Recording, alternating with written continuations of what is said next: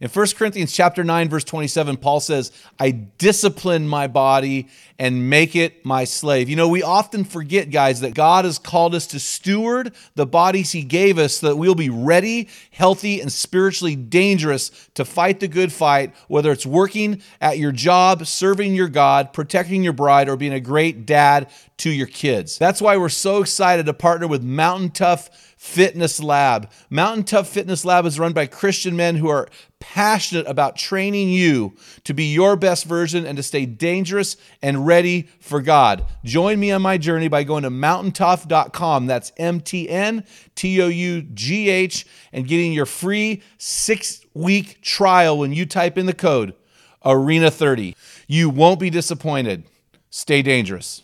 I almost was a better dad than a husband, but God was teaching me about being a better husband to be a better dad and how it's all interrelated. And that's sometimes where the hardest work is, because they know you're the best. It's not the critic who counts, not the man who points out how the strong man stumbles or where the doer of deeds could have done them better. The credit belongs to the man who was actually in the arena, whose face is marked by dust and sweat and blood. Welcome to the Men in the Arena podcast, where we interview specialists in the realm of manhood. Each of our guests is an expert in their chosen field or cause as it relates to men.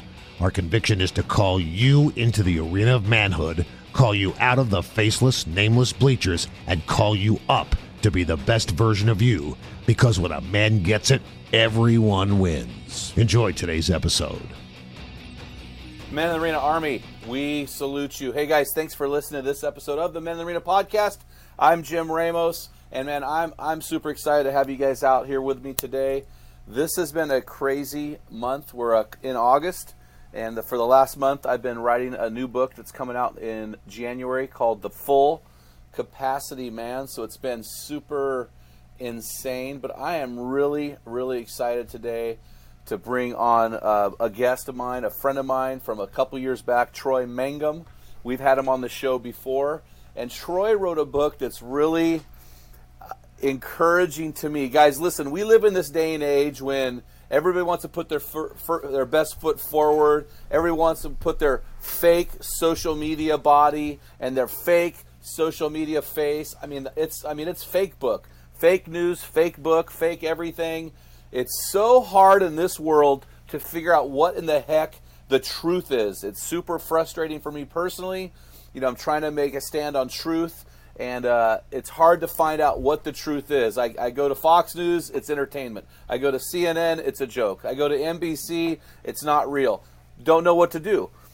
This guy is so encouraging me because he wrote a book that the title says it all. Fatherhood Face Plants. And so I actually had the privilege of endorsing this book, and I'm excited about this book because every so often a book comes along like the book Margins, where the title says it all. And I just know, you know, Troy, I throw away about 2 or 3 books a week. So my library is full, and so books are making a cut and getting cut all the time. Every week there are books in my trash can. And books aren't holy to me. If they aren't used, if I can't use them, if they're not memorable, they go into the trash. This book will not go in the trash because the title says it all. And so I really appreciate this book, and I want to introduce Troy to you before we get moving. But Troy is an author and host of the Kindling Fire podcast. He's also a men's advocate. And here's what I love about Troy's his bio. All these other guys I have on, it's like, you know, you're trying to narrow down to, you know, we got great guys on our podcast, but everybody's, we want to brag about ourselves and talk about how awesome we are, you know. And here's what Troy wrote. A former YWAM missionary, hardcore punk singer, substance abuse counselor, busker, whatever that is, something to do with wheat maybe, no. longboarder, exotic fruit farmer, vert skater, singer-songwriter, software engineering manager, traveling hitchhiker, and seminary dropout. Wow. What's a busker? A busker is a street musician. Oh, I thought it was like somebody who threshes wheat or something. No, it's a term they use in Europe, so all their street musicians are called buskers. Well, I think I meant husker anyway, so... Anyway, Troy lives in Raleigh, North Carolina with his beautiful wife, Kathy. He has 2 sons, 2 daughters, and a son-in-law. And so, Troy, man, it's always good to have you on the show. I know that we will have no dead air when Troy Mangum and Jim Ramos come together. How you doing, man? It's so great to be back and hanging out with you, and absolutely no dead air. Everybody prepare. Well, Troy, I have a couple personal questions for you, and Sure. then I want to get into the book. And so I know in the book you spend maybe the first quarter part of the book talking about your personal story, but you were doing the Kindling Fire podcast, and you were just kind of moving forward and doing some great things, and all of a sudden you kind of dropped off the grid and took your family and went to Hawaii and lived there for like 6 months as a DTS student. So Yes. You took your family and went to YWAM's discipleship training school. Can you walk us through that a little bit? Give a little backstory? Yeah, absolutely. So as all good things start with your wife, in this particular case, the Lord stirred my wife. We took our oldest to YWAM in Kona. We were celebrating our 20th anniversary, and we spent some time in Hawaii. I think you just did recently, and Yep. Man, it's just beautiful. And then the Lord kind of started spurring her on with this question. You guys wanted to do this back in your 20s. You could do this. And we've got 2 kids in college. We've got a mortgage. We're above, she's in her 40s, but I'm in my 50s. And it just was like, that's a radical idea. And so essentially she talked to me about it. And I said, here's all the reasons why that's not going to work. And then God just started increasing my faith and my desire to really jump off that cliff and that's how it felt. And so we did. I quit my job. We did it by faith. We had supporters. We had a little bit of savings, and we didn't know where it would lead. And at the end of that 6 months, the Lord said, okay, go back. And we were able to keep the house. We didn't lose it. God gave me a job right when I needed it without me asking. It all worked out. Our testimony is that no matter what it is, God can do it. And now that I put everything on the line, even after 50, my testimony is, man, God is so faithful. And I'm so grateful for God leading me in that adventure, and our family. We brought our 2 teenage kids with us to the Philippines, is where we ended up. Oh, man. So that is so cool, man. So, my wife and I just got back from Maui. So Beautiful. It was our 29th anniversary. She's a flight attendant. We did a 48-hour layover, and, man, we want to move there someday. It's insane. But just to go there and to receive and be trained by some world-class teachers, then go were you in Manila? Where'd you end up in the Philippines? We ended up in the South Island, which is Mindanao, and it's actually an island where there was some ISIS activity in the southern part of the island. And so we were a family DTS, so we had the oldest kids, but most people had toddlers or elementary school kids, and we were leading the team to this place that ISIS had some activity. And so, but by the grace of God, we never were in a dangerous situation, but we were able to reach unreached tribes with the gospel. Our family personally saw, I think 120 salvations, just our family alone. Wow. And our team saw about 250 total. And it was powerful, but it was also difficult. We got dengue, which I talk about in the book, which is like malaria. The we is a greater we. My family didn't get it, but our team got it, which is, it can be extremely deadly. It's passed by mosquitoes and etc. And we had dysentery, we had parasites, and we had the grace of God. We had it all. It was quite an experience, man. That's insane. That is really so. When you say, so are there pills that you can take to not get this stuff? So in the Philippines, with that infectious mosquito, basically you wear off all the time. Like you get up and you put on off because there's these infectious mosquitoes. And so I think 2 of our team members didn't. And it's so nasty that basically what it does is it leaks your blood cells. Oh, and gosh. So you get dehydrated, and they watch your blood cell count, and it can get to the point where you need to get a blood transfusion. So it's really a nasty, nasty disease. Now, they didn't get to that point. They looked like they had measles. They were wiped out for about a week, and I had to take them to the hospital to do blood counts every single day. and eventually they got better, and it was all fine. But yeah, it was pretty tenuous there for a moment. So that's kind of weird that you are actually leading that team, because normally when you're a DTS student, they don't Right. let you be a leader. So how'd that work out?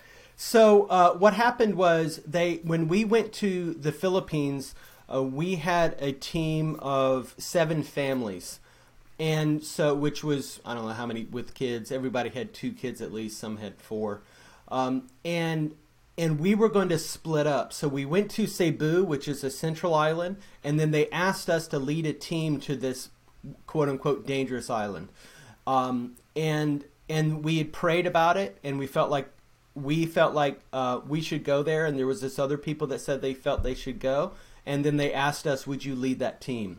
So as students, we led that team, and I'm telling you what, it was no joke. I mean, we were doing evangelism or praying for the sick or going to prisons and hospitals and on the streets, and you name it, we were doing it probably 2 times to 3 times a day, 6 days a week. Like Wow. it was no joke. Well, it's really interesting. I started a new habit about probably 3 months ago now, where whenever I go out to eat, which I do that a lot, I ask the waiter or waitress, hey, I prayed before my meals, how can I pray for you? And so my responses have been really, really interesting. Some are really excited about being prayed for. Some are Christians. A lot of times I just kind of get, nothing, thank you. But, I was doing that with one of my sons who's actually involved in ministry. He said, I don't know why you're doing that, Dad, because you're like invading people's lives. And I said to him, that's what the gospel does. Yeah, And amen. see, and this is the problem. When you say salvations and you talk about sharing your faith, I'm so inspired by that, because I'm afraid we're living in a world where we're so wrapped up in, is COVID a pandemic or a pandemic? Is it Fox News? Is it NBC? Is it what's real, what's not? What we have to realize is we are kingdom citizens. Amen. And we need to share the gospel. And we need to stop being ashamed of the gospel, Romans 1:16, and find every opportunity to share the gospel. As you transition back to States, have you seen that evangelistic spirit is still kindled inside of you? So it was a burden when we first got back. I mean, we first got back and we were just like, I mean, we've been living in some rough conditions. I'll just put it that way, in tight spots. We got back and we're like, what are we doing with this house? What are we doing with that? It's like, we don't need any of this stuff. We've been living in one room as a family of 4. And that desire to continue to do ministry was pretty hot then, but then it cooled off. And so now I've been on this journey being like, you know what, God, I know there's still boldness encouraging me to extend the gospel. And so what's been so great is I've run this young men's initiative called Hochoka Men, based on the Bible and Native American practices. And we have like a joint leadership model. And so this Green Beret guy that's a friend of mine, Army Ranger actually, very intense dude. I said, look, you're in charge of the next initiative. Like, how can we challenge young men? And he's like, street evangelism, praying for the sick in the streets, going, praying and going. So our next event, instead of us doing some sort of physical challenge or whatever, we're like, we're going to do evangelism. And it's exciting me. It's scaring me, number one, and it's exciting me. And I'm like, you know what? This is the right thing to do. And now I don't have to do it alone. And it's older and younger men going out and just being bold. And man, it's been a long time.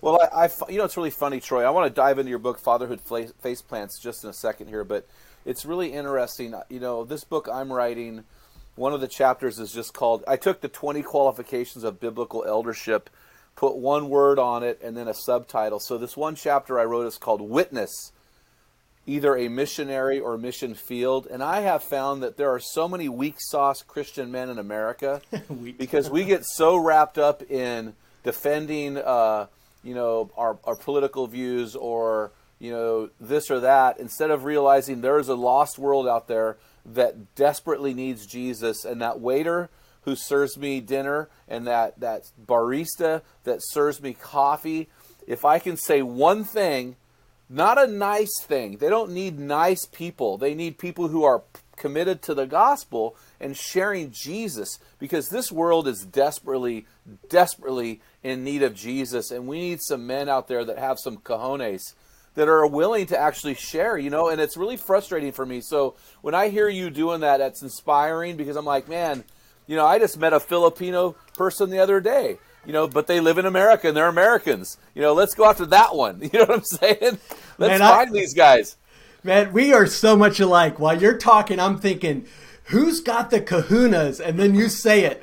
I'm telling you, everybody's like, oh, I want to man up. I want to be a man. I want to be all these masculine things. And you're like, go share the gospel. No. I want to fight about political things. That is absolutely the definition of weak sauce. And if that doesn't, share the gospel. You want to do scary things. You want to be manly and courageous and brave and have a mission and, the larger story and every other masculine thing. Go share the gospel. Go put yourself on the line. Well, I was on a plane flight to Maui with this anniversary, and I sat next to a dude who actually is, I'm going to call him a friend now. He's a friend. He's married, 20 years married now, and, same relationship forever, but he's married to a dude. He was married to a dude. And so for me, I was like, okay. But he and I connected. We became friends. And I'm like, this guy's awesome. We politically aligned and all that. But I walked away going, we align in so many areas, except for the guy's awesome, but he doesn't know Jesus. And that's really what matters most. And so we need to make sure that we are building bridges between every human on the planet so that we can share Christ with these guys and gals, because we live in a world that desperately needs it. So, Amen. Hey, but I want to, this is just you and I spitballing right now. Let's dive into the podcast. So I want to talk about your book, Fatherhood Face Plants, because like I said, I love the title, the cover. I get these guys who write these books and they have flowers on the cover and all these weird things. You've got a guy doing a scorpion on the cover. That thing's awesome, man. So, I mean, this is like, I love this stuff. So, hey, so tell me about the book. Why did you write this book? Why is there a need for a book called Fatherhood? And the subtitle here is How to Get Back Up and Be the Dad Your Kids Need. So I know from reading the book and endorsing the book that you have your own personal experiences, but beyond your personal experiences, what's the purpose of the book? Man, I tell you, it's very simple. I have a mission to help fatherless sons become fathers for generations to come. These are men that did not have maybe the best model dad or did not have a dad, and now they find themselves as a dad. And they may have a deficit of what the heck do I do, and I don't want to screw up my kids, and I'm already kind of not quite stable myself because of my background or whatever my choices. And this book is to help those men through my personal story and also lessons I feel like the Lord kind of taught me along the way, is to say, look, it's about getting back up. Getting back up is the key for. It's not about your face planting. It's about the getting back up and letting God help you, train you, father you, so that you become an amazing dad for generations to come. Well, see, you have a couple phrases in your book I want to address, but that's what I love about this book, is that it says it's not a matter about if you're going to face plant. Dude, you're going to face plant. If you're a good father, you're going to face plant. So, but you said fatherless kids, and I want to go back to that, because in America, 40% of children are born without a dad, a biological dad. So we already have 40% of kids coming into this world without a biological father. And then of those with a biological father, 50% of those kids won't have dad in the home by the time they're 18 through a divorce. And of those who get divorced, 40% won't see dad for an entire year. In other words, we have a pandemic on our hands, and there is no vaccine for it except Jesus. These guys, we need dads. Amen. We need dads. And so in your book, you wrote this. You wrote, I plan to show how God helped me get back up, taking me from a wreck of a man to a whole, healthy, and healed dad. On this journey, we'll explore how our personal victories become our children's inheritance. I love this part, Troy. How humility comes before honor. Amen. How to fight for our family, and how to train children in spiritual warfare. So that is so good, man. And so when an author writes a book called Fatherhood Face Plants, that is a very humble title. So, and I think humility is what set David apart from Solomon, let's say. And I think humility is what sets a man apart. Will you explain the phrase, humility precedes honor? What does that mean to you and to men out there? So one of the what I would use as God uses our failure to show our need for Him. Yes. And to show us our limitations and what we're capable of, or what we at times truly are. And so humility comes when you look at the reality of, in my case, the mess I had made. I wanted to blame my wife. I wanted to blame my kids. I wanted to blame my job. I wanted to blame my dad. I wanted to blame somebody, which is pride. And it's not taking responsibility, and it's boyish behavior. God helped me face reality, look in the mirror and say, this is who you really are. But he never lifted his love from me, and he said, now face that reality and humble yourself. And it ain't going to be a day. It's not going to be, an afternoon of humility. This is months, and if not years, of true humility walked out, owning what you've done, taking responsibility, changing direction, owning the changing direction, repenting, and then over time, honor came. And so much men, they want to demand that honor. Like they want to grab their Bible and say, it says respect me, it says obey me, it says all these things. And it's like, you're a derelict, and it's like, why don't you repent? Why don't you humble yourself? And then let God raise you up, not demanding things because you know Bible scriptures. Well, Troy, it's so funny, man. This is where you and I resonate, bro. I am such a fan of humility. And I think there's strength in humility.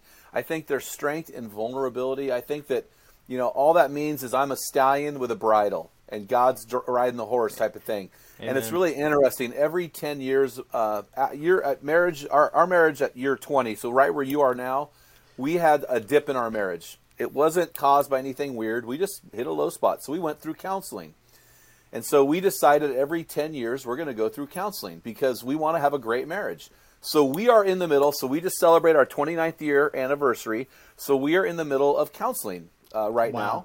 And it's really funny because we're using Preparing Rich, which I'm licensed as a Preparing Rich counselor. So we have somebody who's counseling us in something I am licensed to do. And I'm going through this thing with my wife this week. We were just having our counseling session yesterday. And I was going through it, and I'm looking at our scores, and we had 2 really, really low scores. They're around communication because my wife and I are working on being better at not attacking each other when we communicate. Amen. And I looked at that score, and I told the gal counseling us, I said, listen, that score is a reflection of both of us, but that is my fault. Because if I can fix how I communicate with her, everything will be better. And that's what we're saying here. In humility, guys, you guys listening, in humility, we've got to realize that when a man gets it, everyone wins. Amen. Sometime what you have to get, dude, is that you're doing the scorpion on your face because you face planted because you suck. and you have to just admit that area, guy, and you got to move forward. Right, Troy? I mean, wouldn't you say? I mean, that's what your whole book's about. Dude, man, I tell you what, if that book is not a mirror, I don't know what is. And I got to say... I gotta say that I love some Jim Ramos right now, and I tell you what, man, the fact that you've got the guts to do something like, quote, I'm qualified, I'm this, I'm that, yet you're yielding yourself to receive wisdom, and you're going to get wisdom, you're going to have an amazing marriage, and all those people that are so qualified and all these other things, and they're so prideful, they're not going to receive what you get. And so I applaud you, man. That is freaking awesome. Yeah, it's been a really cool thing. It's been really good for us, man. It's been humbling. It's been great. But we're doing it because our marriage is already strong. Yeah, we just want it better. We're not in a crisis. We just want it better. So, Amen. You talked about 4 lessons that you learned from your fatherhood face plants. Now, guys listening, every week I do a blog, and we send this out to thousands of guys around the country. And I'm going to write about these 4 things in this week's Equipping Blast. So if you do not have our Equipping Blast, go to our website and subscribe and get it. So let's talk about these lessons, Troy, because I think these are so powerful. Lesson number 1 in the fatherhood face plant. I just like saying that. it just feels right to me. Lesson number 1 in the fatherhood face plant journey is this: personal victories become your children's inheritance. Now, Troy, what do you mean by this? And then what do you mean by fight? You talk about fighting for your family in the book. Why is it so important to fight for our family in order to find these victories? Because I would say victories don't come without a fight, right? Yeah, winning amen. doesn't come without a battle. So talk us through this. Yeah, so I'm going to refer back to the Bible. Like, the Israelites, by God, were given a land. And when Joshua finally, Moses had passed away, Joshua was leading them into the promise. He said, okay, here is the promised land. Here, you tribe, you get this section. You tribe, you get that section. And then he told them, oh, by the way, there are enemies in that land. It's yours by faith. God has already given it to you, but you're going to have to fight to obtain the thing God has already promised you. And so it is, to me, symbolic. And what that means is that it's Psalm 69, I believe it's verse 35 and 36. It basically, I will paraphrase, the land the fathers possessed. So they were given a promise by God. The land the fathers possessed became their children's inheritance. So if they went into the promised land and fought off all the enemies like God said to do, then their children would grow up without enemies in the home. Now, most men don't fight that battle. They whine and complain, oh God, why are there enemies in the land? Why did I grow up in such a bad home? Why do I, deal with this or that or the other? And then they don't realize that if they don't overcome those enemies and gain victory over pornography, gain victory over lying, gain victory over, cheating on money, then that becomes what you give to your kids as an inheritance. Here you go. Here's my lack of victory in pornography. Here's my lack of victory in money. Here's my lack of victory in learning how to communicate in an honorable way. And that becomes your children's inheritance because you never fought the fight and overcame. God's call for all men is to win and then to pass that victory on to your kids. You know what's really funny, Troy? I'd never thought of it that way. That God gives a promise and then has you fight for that promise. Yep. That's really interesting. The only time in the Bible that I can find in the New Testament, now I may be wrong here, the only time in the Bible where God promises something without a fight is wisdom. In James 1:5, he says, if you ask for wisdom, I'm just going to give it to you. And I think that's because guys need it so bad. And so that's powerful. You have to fight to obtain the promise. So if lesson 1 is personal victories become our children's inheritance, can you explain this watershed man and helping his family overcome generational sin? Which generational sin means, alcoholic parents tend to produce alcoholic children. Yeah. Child abusing parents tend to produce child abusing children. Divorced parents tend to produce divorced children. So this is definitely a statistical, a biblical. But this can actually be stopped in the name of Amen. Jesus. So Amen. Talk about the watershed man. I've never heard this phrase before. Yeah, so the watershed man is basically the man that stands between one generation, the generation that they grew up in and the generation in front of them. And that watershed man is basically going to make a decision. Will I overcome what my fathers did not or my parents did not? Or will I not? Will I allow it to overcome me? Now, when I look at the Bible, I see the promise, if you will, the promised land again, the promise of an amazing family, of amazing teenagers, of amazing kids that love Jesus, kids that are killing it in life, in every aspect of life. It says the children of the righteous will be mighty in the land, Psalm 112. There are so many promises in the Bible about what your family life could be. And the watershed man is the man that says, you know what, I believe those things.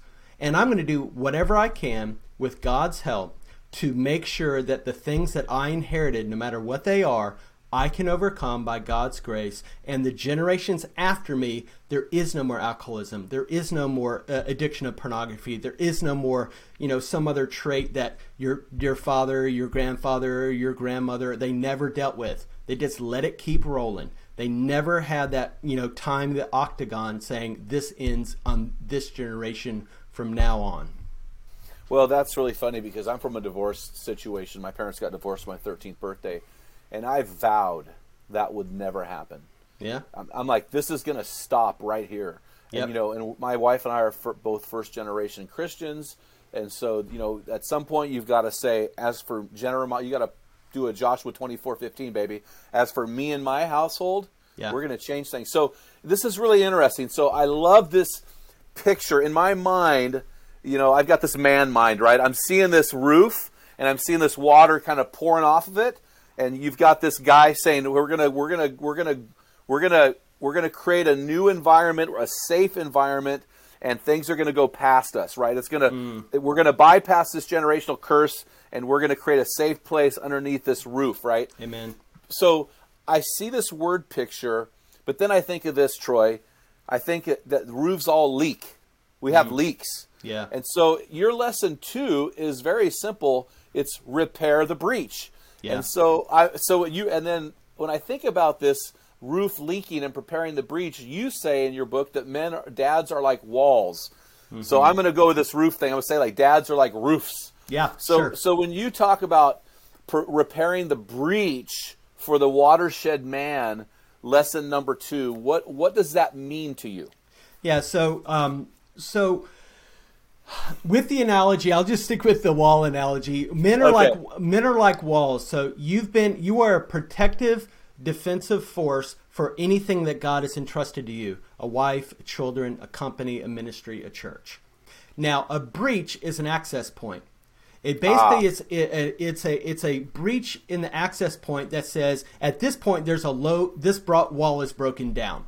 Okay, and so that's where you get access point. And I'll just do a quick test for you guys that are listening. Before I give you the test. Outside of the wall is battle, right? It's warfare. Inside of the wall, peace, room, just relaxed atmosphere, a blessing, right? When there's a breach, the war that is outside comes into the war that's inside, because they get access. So it's chaotic. It's sort of like, what's your family life like? I'm not talking about, young kids running around making noise. I'm talking about, is it just tumultuous, right? It feels like this visceral battle you can't win. Most likely there's probably a breach somewhere that you need to, as a man, come to God, repent, get counseling, get help, get mentors, get around other men, do whatever it can so that breach, just like in Nehemiah, you start building up that wall and said, you know what? It's impenetrable now. Go ahead, devil, try to tempt me. Go ahead, devil, try to come at me. I got friends that got my 6, and this wall has been repaired. And so it eliminates access points, and so no longer do you get those demonic access points into your kids or your family. And then all of a sudden, wow, my home is pretty freaking amazingly peaceful. I'm still at war. I'm still vigilant. I'm still, fighting whatever battle's going to come, but it's on behalf of them, and they're enjoying the benefits. Well, that's so good, man. And it's really interesting. As you're talking about the wall, I thought about the Great Wall of China. It's 13,171 miles long. It took 300 years to make, and I think it stood for years and years and years, and finally Genghis Khan invaded China through the Great Wall. Have you heard this story? No, I haven't. And it's really interesting. After he kind of invaded China and came in and got through the wall and did his thing, they asked him, well, how did you do that? This wall is 1,300 miles long. It's got guards everywhere. It's fortified. How could you ever invade China? He said, oh, we bribed the gatekeeper.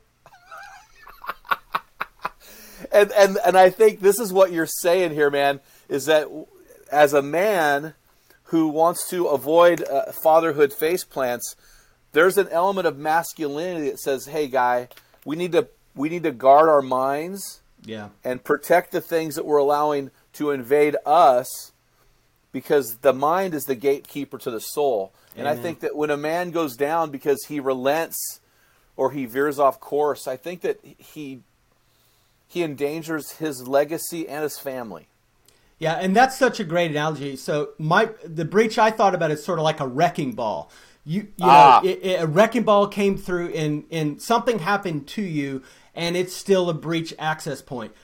But you can also have a breach from your choices. That's you as the gatekeeper of your soul saying, hey, I'm going to compromise. Nobody's going to know what's going to really happen. You read the Bible, what happens when men compromise and the generations after them. That compromise gets huge and loud and more pronounced and more egregious and awful, right? When you think, oh, it's just my secret sin. It's just my little compromise. The devil knows it. Devil's not playing, man. He knows when you're compromising. Well, and let's say it is a secret sin. So you mentioned pornography, which is a massive problem with men. Sure. It's the sin of lust manifested through pornography. Yeah, amen. You know, that is the big secret, right? So at some point, a man has to say, this is no longer a secret sin.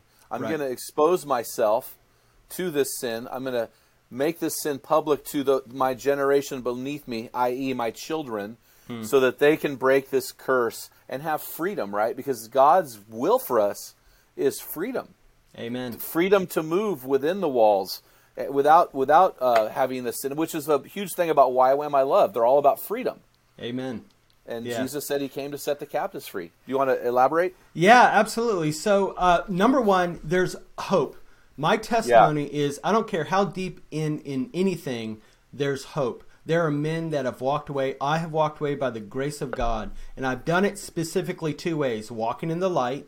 I'm not a perfect man. I haven't been a perfect man in that. But I've walked in the light. And when it really counts. So you can confess to your brothers. But when it really counts, it's when you confess to the one you're hurting, which is your wife. You know, to God and to your wife. And I'm not saying, oh, do that right now. But there will be a time the Lord's like, you're not playing anymore. It's coming. It's getting exposed and you're getting into the light. That's number one. Number two is when you can talk about it honestly with your kids. Look, here's all the sexual things that I made mistakes in. And I want you to avoid that. I want to be honest. I want to give you strategy because the devil's going to come. And he's going to come knocking like he came to me. But I'm going to tell you, my testimony is you can overcome, and here's some ways you can do it. Yeah, that is so powerful. And that's repairing the breach, right? Yeah, absolutely. Let's say, you don't look at your house leaking, or you don't look at a hole in the wall and going, there's what hole? Huh? Yeah, exactly. What? There's a hole. And so that's so good, man, which really is lesson number 3. Yeah. And I think this is hard for guys. You know, my wife, it's really funny.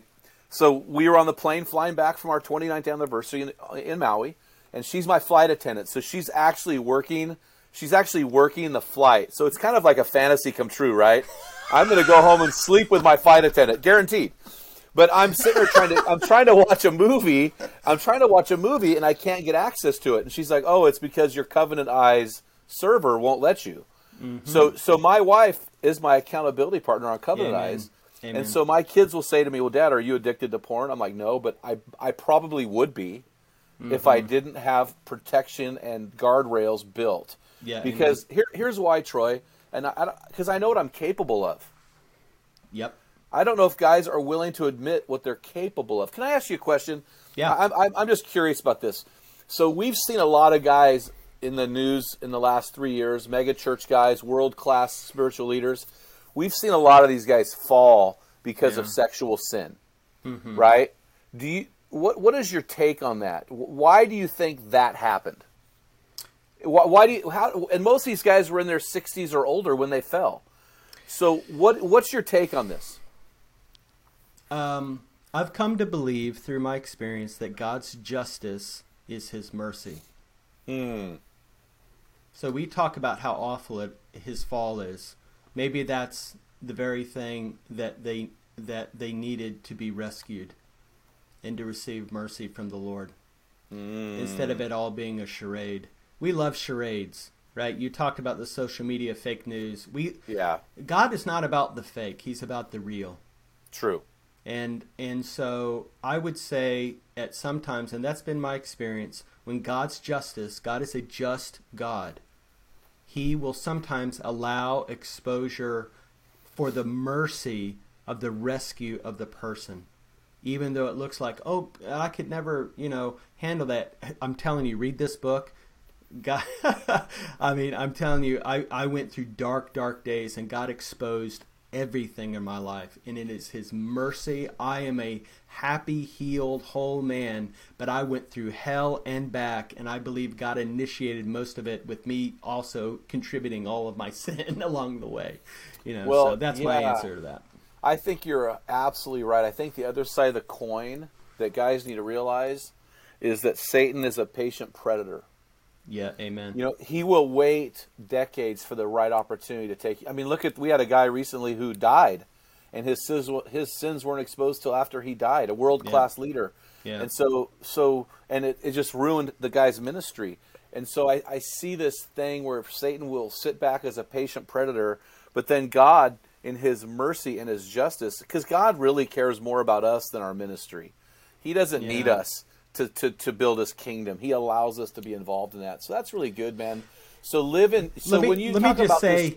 say one thing. I had a guest on that filled this man's shoes as a president of a theological seminary. So after this guy that we were talking about, if you know who he is, he went on to stardom, if you will, and the guy that filled his shoes behind him became the president of a seminary. He had a mental breakdown. He is now in inner healing ministry, and nobody knows his name. Okay? Yeah. And when that happened, he is a healthy, healed, whole, helping others guy that nobody knows because he's not famous. Yet, I mean, it's just such a stark contrast. He was one of my guests. I can't remember his name now, but it was when that happened, I was just like, oh my gosh, I wonder what he thinks about it. Because everybody's trying to live up, these lofty plans that, follow the Lord and how He is. He might be saving you from a lot. Well, when you read the Bible, the thing that's scary to me, I was just talking to my board members about this 2 days ago. Our ministry is really expanding, and God is growing it. And we wrote a book, came out a couple months ago, and it was a #1 bestseller on Amazon. And so things are happening, and that creates a fear in me, because when God allows guys to get to this famous realm, that's when they are the most tempted to fall. David, you talked about David, and the Bible said, and I think it was 1 Samuel 11, when all the kings went out to war, King David lounged on the roof. And a couple days later, he was in bed with Bathsheba. So in lesson 3, you talk about living uncovered, and you make a statement in there, and I think this is a huge statement, because I think one of the things that takes dads out is they keep face planting, right? Amen. And they say, man, I keep face planting. Everything around me is crumbling, and they allow, and Romans 8:1 says, there is therefore no condemnation for those who are in Christ Jesus. And instead of doing what your book is saying and just get back up again, get back up again, get back up again, these guys allow what you call dad guilt to ruin them. Can you talk to us about dad guilt? I think that's a great word for guys to hear today. Yeah, so dad guilt basically, and it was so exemplified by David's life in when Absalom was driving him out. He had this cloak on, he felt so bad about himself, and people were cursing him as the way out, and he said of himself, well, let him curse, it's probably God cursing me. Here's the deal. Yeah. You want to make things worse than your face plant? Go ahead and sulk in it. Go ahead and have a self-pity party while God Himself bled on the cross for your forgiveness. Go ahead and have a self-pity party about how God's not forgiven you and how now you have an excuse to go be passive dad and abandon your family in your guilt. And I get into I man to man in that book, and I basically say there is a powerful scripture, I think it's in Hebrew, that says, talking about trampling on the blood of Jesus. And it's sort of like, how dare you? And so I'm the guy that's going to say, get up, stop the self-pity party. Do you believe in the forgiveness of God? Engage. Get back up. Yes. God has not released you. Your job, you have not been fired from the job as being a dad because you sinned. It is called repentance, humility, the hard road, and there will be restoration. But the dad guilt thing that you feel, and you feel it deeply, and you want to sit in a circle and talk about how bad you are, I'm going to be the guy that's in your face saying, stop it. God's blood is stronger than your guilt, and you need to engage. And I'm sorry to be strong on that point, but it's so important. Well, here's the problem, buddy. What you said just now, you said, hey, you're feeling. Listen, dude, Yeah. get over your damn feelings. It's about the facts. But we live in this world, it's all about feelings. You know, I heard John Maxwell once said, winners do it first and feel good about it later. Whiners want to feel good before they do it. And I don't know about you, Troy, but I'm in a constant battle every day about doing something because it's the right thing to do and doing something, wait until I feel good to do it. No, Key amen. thing is eating right, I'm exercising right right, there. Same reading here. my Bible, right? You know, not engaging in negative talk. And so these are all things that guys, we have to realize that your feelings, I don't want to sound harsh here, they really don't matter. They aren't a kingdom-focused item. Fact is, truth is. And this is, as a believer, we're men of truth. And so, guys, if you're struggling with feelings of guilt and shame, I think you have to repent of that, quite frankly. Amen. Because the Bible says you're already forgiven of that. And you quoted that verse where it's like crucifying the Lord all over again. He's already died for your sin. Yeah. You know, and this is what, it's really funny. And I don't know if guys understand this, and maybe I'm wrong theologically here, Troy. If I am, push me around a little bit. Okay. When I gave my life to Jesus, he forgave me for all of my sins in the past, all of my sins in the present, and all of the sins in the future. So I am redeemed theologically. The reason why I confess, according to Matthew chapter 6 and 1 John 1:9, I confess to find freedom, to find healing, and to restore a relationship that I broke because of sin, although I'm already forgiven. Am I theologically off there? No, I think you're absolutely correct. Because if God is omniscient, he already knows. He knows and he chose you. He knows and he forgave you. I mean, give God credit. You might not think great about yourself, but God thinks you're awesome, and he chose you, and he wants you to walk in your fullness as a dad, as a man, and what he's called you to do, and you can't do that walking around feeling like guilt. Now, it also says don't play with God. You know, it's not like, I'm just always forgiven and I don't take responsibility. God cannot be mocked. You will sow you will reap what you sow. Yeah. So it's not a free, it's a free ticket, but God is still just, like we talked about earlier. Well, we've got to be careful because you just quoted Galatians 6 Galatians 6 verses 7 and 8, and in Romans chapter 6 we see something similar, right? Do you remember that passage at all? In Romans 6, Paul is saying, "What shall we say then? Are we to continue in sin so that grace may increase?" He says, "May it never be. You've been buried in Christ." So, guys, listen, I am not a fan of like free grace, do whatever you want, because I think that grace is free, but buddy, it ain't cheap. Amen. It ain't cheap. It's going to cost you your life. It cost Jesus his life. And so Amen. As we talk about this, you said you told the guys to walk in their failures, and I would just, again, go back to your chapter, your book title. Walk in your face plants, guys. Embrace your face plants. You're going to fail. Get back up again, which is like lesson 4. Right. And I think this is really critical, Troy. As a guy is walking through life, as a guy is going, okay, lesson 1, I need to let my personal victories become my children's inheritance. Lesson 2, I need to repair all breaches in the wall. Lesson 3, I need to live uncovered. In other words, I need to get free from that dad guilt and be willing to share, my struggles and my victories with those I love the most. And then lesson 4 is this, and I think this is so critical. And I think this is lesson 4 is really where men are wired differently than women. Women are masters at seeing the short game. They're great at seeing everything around them right now. They are so good about seeing their surroundings and knowing what's going on. My wife is so great about going, hey, this. But what she fails to do, and I think this is a man thing, she doesn't play long ball. She doesn't see the big picture the way I do. I think men have been wired by God to see the big picture. And your lesson 4 is something very similar. You're saying play the long game. Amen. So why does God thwart our personal ambitions sometimes in favor of family goals when we're playing this long game? Yeah, the best analogy that I heard was in sports, and it's this: you go out, you're super intense, you nail it, and somebody hits your knee, and it gets your knee out of whack, right? And you come back to the sidelines, and they're like, "Yeah, you're gonna have to stay. You can't play right now. You're like, we're gonna have to heal up." So you play, you sit on the bench a game, you sit on a bench 2 games, and then by the 3rd game, you're like, I'm good to go. And the doctor's like, no, you're not. No, I'm good to go. Come on, put me back in the game. I want to be in the thick of everything that I could do career-wise, in sports and whatever.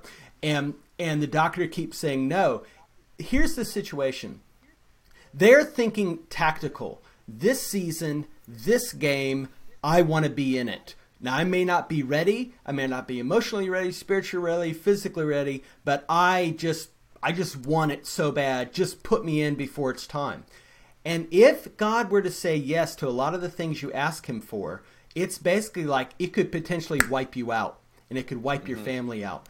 And the long game is him saying, do you want a career in football, or do you want to be a lightning bolt that strikes, makes an impact, and you're gone forever? You're gone out of the game. Nobody remembers you in a year. And most men live that way. Whereas God is saying, play the long game. If God's telling you no, like for me, I was like, I want to be a missionary. I want to do amazing things. I want to do exciting things. All the while, my emotional state couldn't have handled it. I'd have been in a complete wreck. I would have been awful to my family, and it probably would have blown everything up. So God, in my 20s and 30s, said, no, no, no, no, no, no, no to me. While I'm saying, I want to go to Africa, take my family to Africa. So the point is that God is always playing the long game. And he may be leading you so your personal victories sometimes are tactical short game ideas, right? I'll give you another example. I'm in technology. I saw these tech salespeople flying everywhere, doing, eating well and making lots of money. And I was like, I want to be one of those people. And the Lord's like, no, I want you to stay home. But I want to be one of these jet setters and making a bunch of money. Nope, stay home. And now looking back, I'm like, thank God I didn't abandon my family looking for adventure, looking for money, looking for some kudos from some guys, but I invested in my home, and now I'm reaping all the benefits. So God is always about the long game. Hopefully that helps. Well, that, again, going back to social media, right? We have a social media presence. We're trying to grow our presence.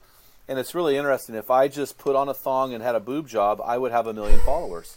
And what I notice these things, and some of these people that have all these followers, and I go, oh, honey, if you just realize how you're ruining your life with a short game, we have to. Yeah. It's not about you now. It's about you when you're 40 as a mom. Yeah. Do you want your children to see that? I call this paper fire. This we have to get hot and burn bright, but that doesn't last. Yeah. It's putting the logs on the fire. It's burning over time. It's building a non-compromising life. Yeah. Over time. And I think we live in a world of this technology we live in. People think they can have things. I mean, dude, I ordered magnesium. I use magnesium as a sleep aid, right? So I ordered magnesium on Amazon, and it came the next day. The next day. Yeah. I mean, we live in that world where when we were growing up, you would, it would be weeks for something to show up. And so I think there's this transformation of the mind that has to happen where guys realize, man, that we are in this for the long haul. My marriage, I've got to look 60 years down the road. My kids, I've got to look down the road.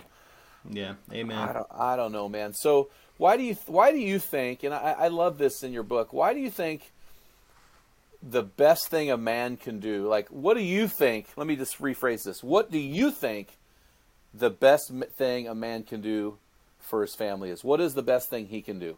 That's an easy answer. He can become the most amazing man that God has called him to be, because then he becomes a resource for his family. And that's amazing in God's definition. So it's very much a you can't give what you don't already know. You know how to get back up. Now you can show your kids how to get back up. You know how to overcome whatever disappointment. Now you can offer your kids to overcome disappointment.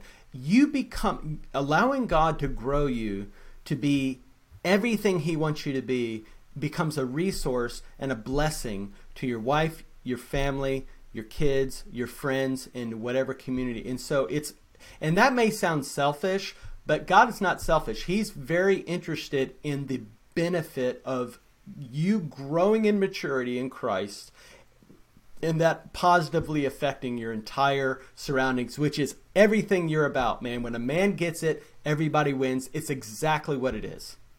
So let's break this down. So, and I think guys listening to this podcast are already on their way to this first thing, but what are some things you recommend for a man to grow mentally or intellectually? Well, books. I mean, so reading. I mean, this is a video watching culture. It takes some discipline to read. I'm not saying every book is good. You've got some in the trash. I've got to that point now where I'm just like, this guy's not, the heart's not here. It doesn't have the zest. But there are so many good books that will help you in different areas. You're a dad of daughters. Go get a daddy-daughter book. You're a dad of sons. Go get it about raising sons. Like every category of your life, shore it up with wisdom of older men that have walked before you. That's one way to do it. And I would really caution guys. Some of these guys out there there's a lot of guys out there that are tough guys with a six-pack, and they're big, bad, tough guy type of thing. Be really careful about following those guys and the tough guy mentality, because those tough guys are divorcing at rates that are just absolutely alarming. You just got to be really careful who you follow and make sure those guys are giving you the accurate biblical information. There's just a lot of guys out there right now following non-Christian social media, influencers, and these guys are not giving you the right information. They're giving you fake information. Well, a tree by its fruit. And I'll tell you what, I mean, when my wife would be like, well, how's their marriage? How are their kids? Like, because we get all enamored with the six-pack and the $1 million and the Ferrari and I want to be that guy, and give me the 3 things to do, and I'll give you money to make sure it happens in my life, while their life's a freaking wreck. Yeah, that's where I want to really caution our younger listeners right now. Make sure if you're following a guy on social media and you never see pictures of his wife or kids or personal life, that is a red flag. Amen. That is a red flag. If that guy is not posting pictures, all he's posting is pictures about how far he runs and how much he lifts and how big he shoots and how cool his abs look, that is a problem biblically. Yep. Biblically. So be very careful, guys, about who you follow. So how does a guy grow? And reading your book, Troy, and just knowing you personally, I know that this has been an issue for you personally. So how does a man stabilize emotionally and not allow his emotions and his feelings to maybe put him ahead of where he should be, or to he's erratic? Yep. You kind of joke about all your career changes, but that speaks to emotional instability. So how did you overcome that? Talk to us about that. It goes back to humility. I didn't want to admit to other people how emotionally erratic I was, or how much anxiety I really had. And so when I started to, number one, I started to confess to my brothers, look, I'm anxious. Like, I may look like I got it all together, but inside I'm a wreck. And I started to be honest. And I had to deal with the perception of being awesome and the reality of being pretty much a wreck. Now, all of us are a little bit of both. And so I would say that I had to dismantle the perception and be real. And that's when I got real friends and real help. Right? Instead of just being the guy, with this whatever persona, but it's not real. And the second thing is that being honest with my wife. I was always very afraid that if I showed weakness, somehow I'm going to destabilize it more. But in fact, I was able to be honest with my wife, and she would say, we'd be like, I know. I'm glad you're finally seeing it for yourself, because I've known it all along. And that's why I'm so upset about when you're acting like you're something you're not. Now, we're all amazing, and I'm an absolute proponent of us being amazing in God. Yes. Well, let's transition to that then, and I think you've got some great help there for guys. How is a guy to grow spiritually? So what would you point a guy to? Number one is the Bible.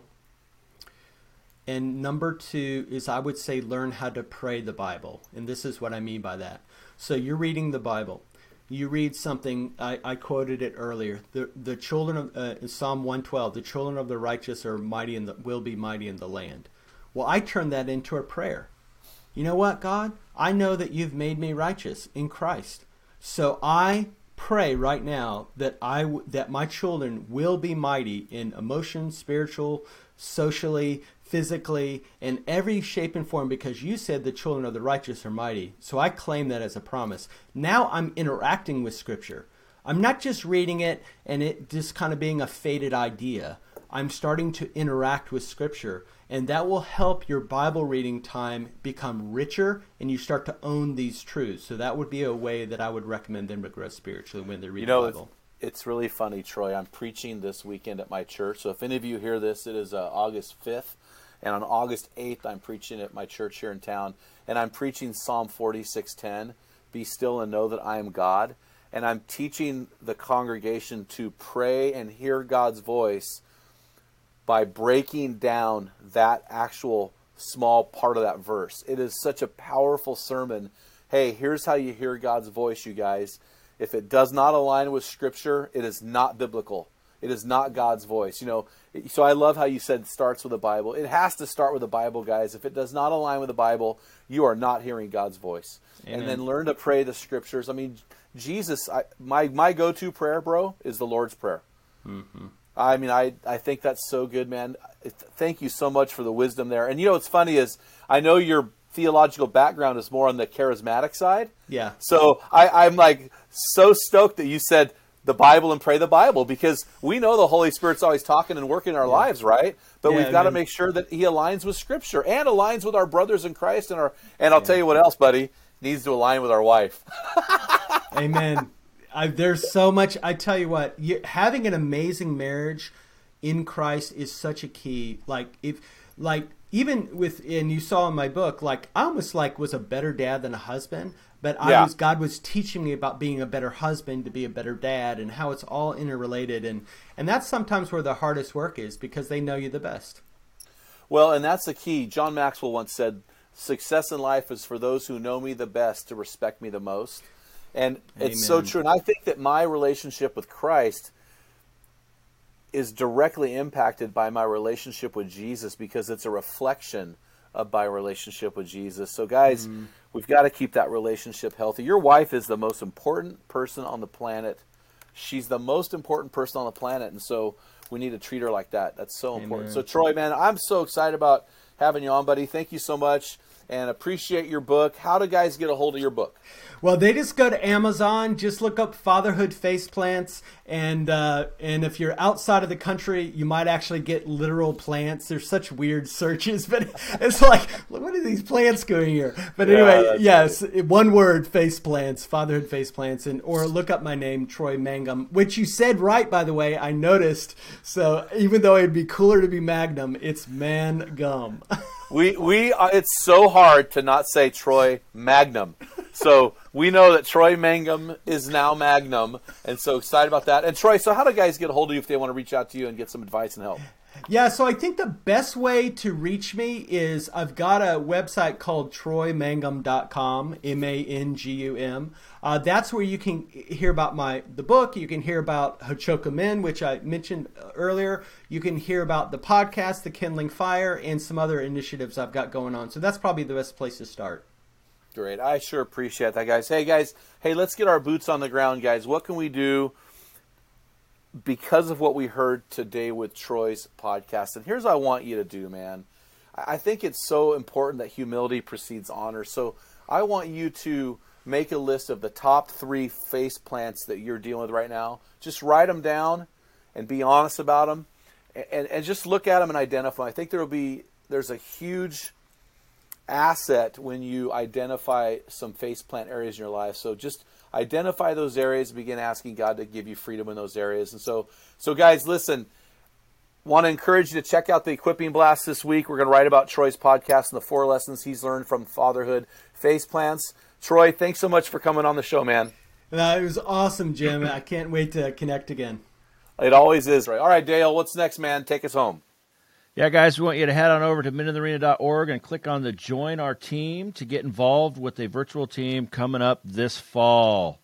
Until next time, feel the wet sand of the arena floor, hear the deafening roar of the crowd, taste the sweetness of victory, smell the stench of battle, get in the game, get dirty, grind it out, and be a man. You've been listening to the Men in the Arena podcast. If you hunger to be your best version, then join thousands of men from around the world in our Men in the Arena forum on Facebook. This is the best place to have open discussions around the topic of biblical manhood. Make sure to explore our website at meninthearena.org, sign up for the weekly Equipping Blast, and take advantage of our many free resources designed to help you become your best version of a man. Thank you for listening to this episode of the Men in the Arena podcast. Remember, when a man gets it, everyone wins.